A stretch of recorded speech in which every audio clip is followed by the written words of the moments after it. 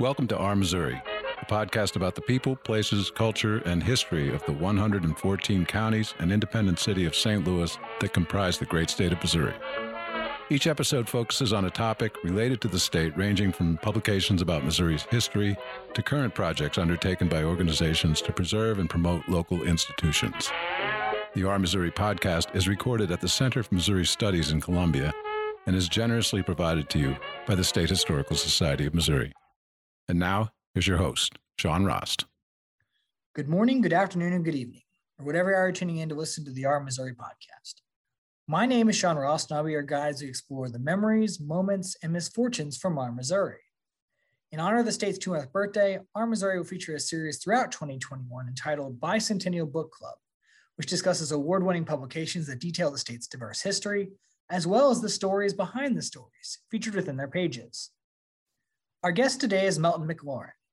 He holds a PhD in history from the University of South Carolina and presently serves as a professor emeritus of history at the University of North Carolina at Wilmington.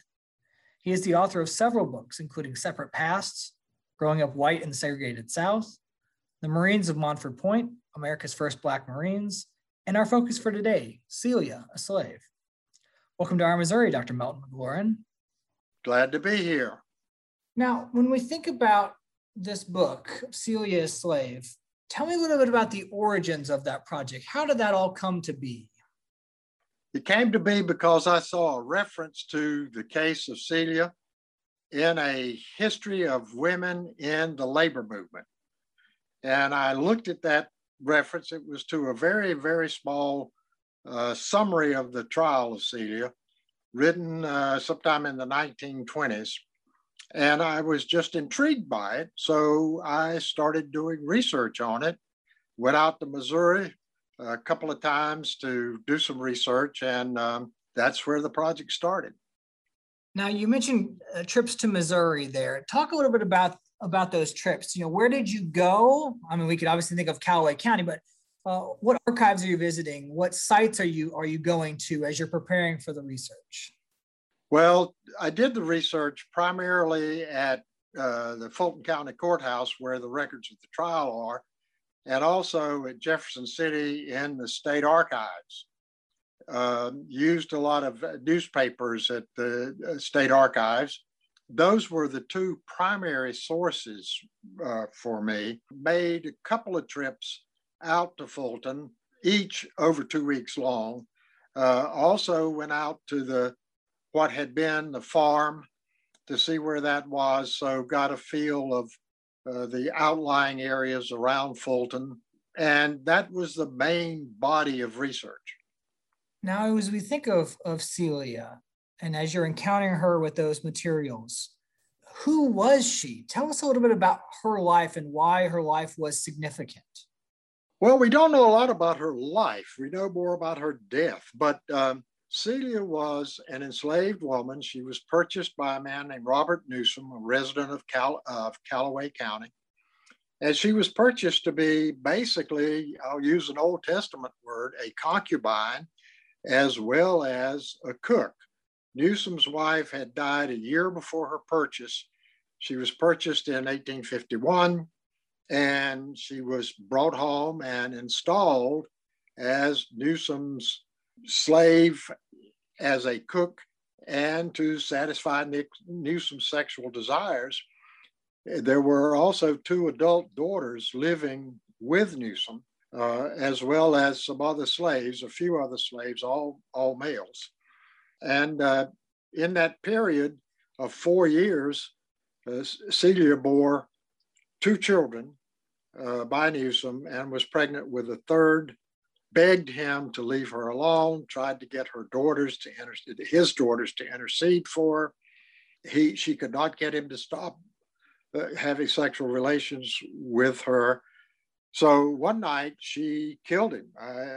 She hit him with a big stick, and he started to reach out for her after that. And so she literally beat him to death and was tried for murder. And it's her trial that gets so much attention now. We don't know a lot about the living arrangements on the Newsom farm, either with the slaves or with the family.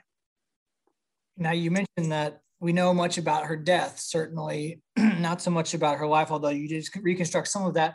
But how do you, as a historian, how do you reconstruct someone's life when there are so few records kept about her outside of the court materials? It's very difficult. And frankly, I missed a couple of things. But there were a couple of articles in newspapers, local newspapers, one of them, I think, the Boonsville paper, that I missed, and a few others. But it's difficult. You can't, there are no records. Celia is particularly difficult because she was purchased in 1851 after a census in 1850. She was purchased out of Audrain County. And she dies in 1855. So it is really, really hard to piece together the life of an enslaved person in this period.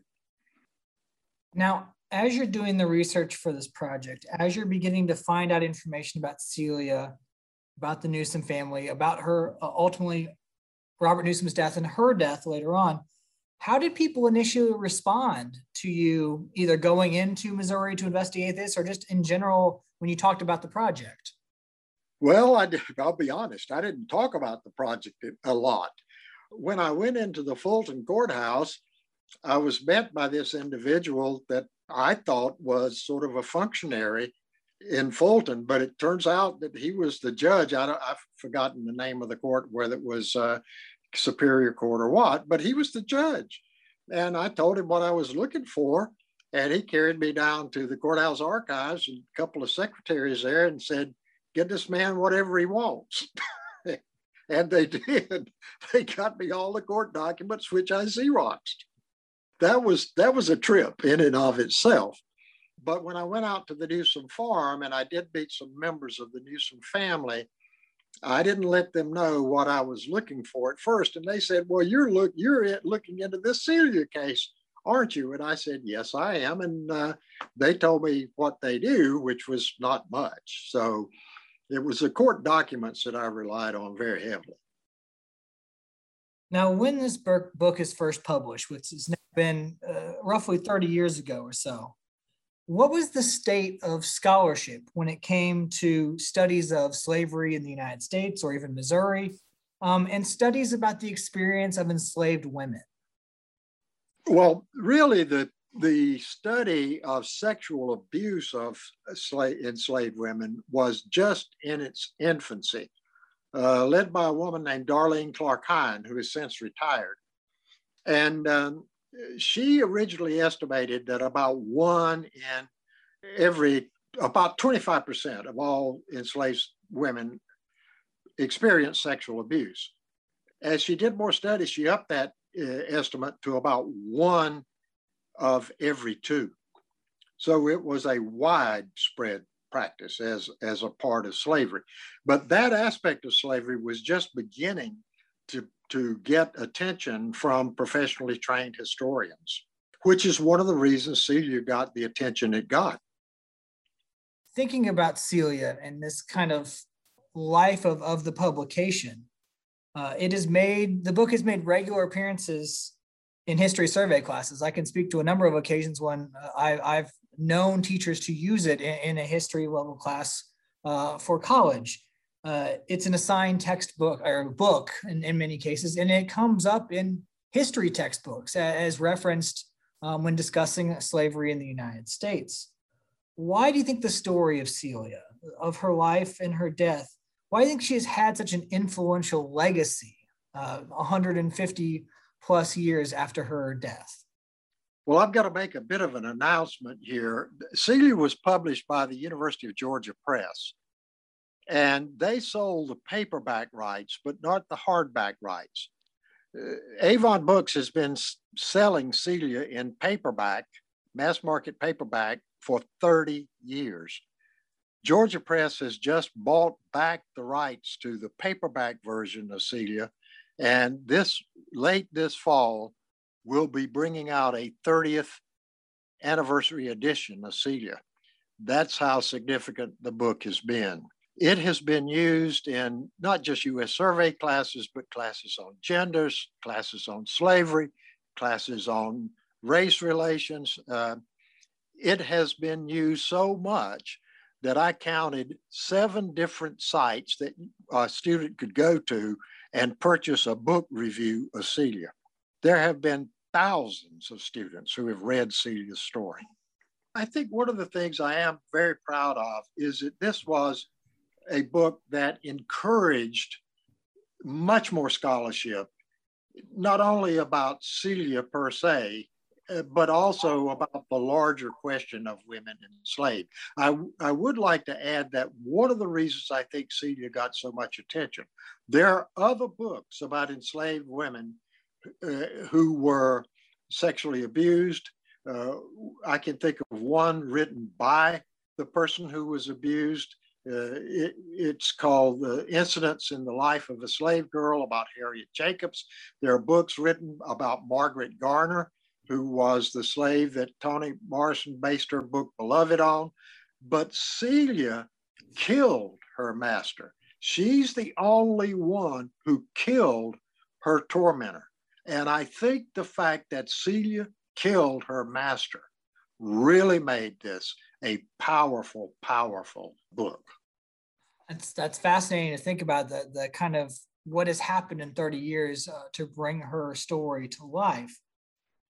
Now, in retrospect, you mentioned there's going to be an updated version. There's going to be a re-released version there.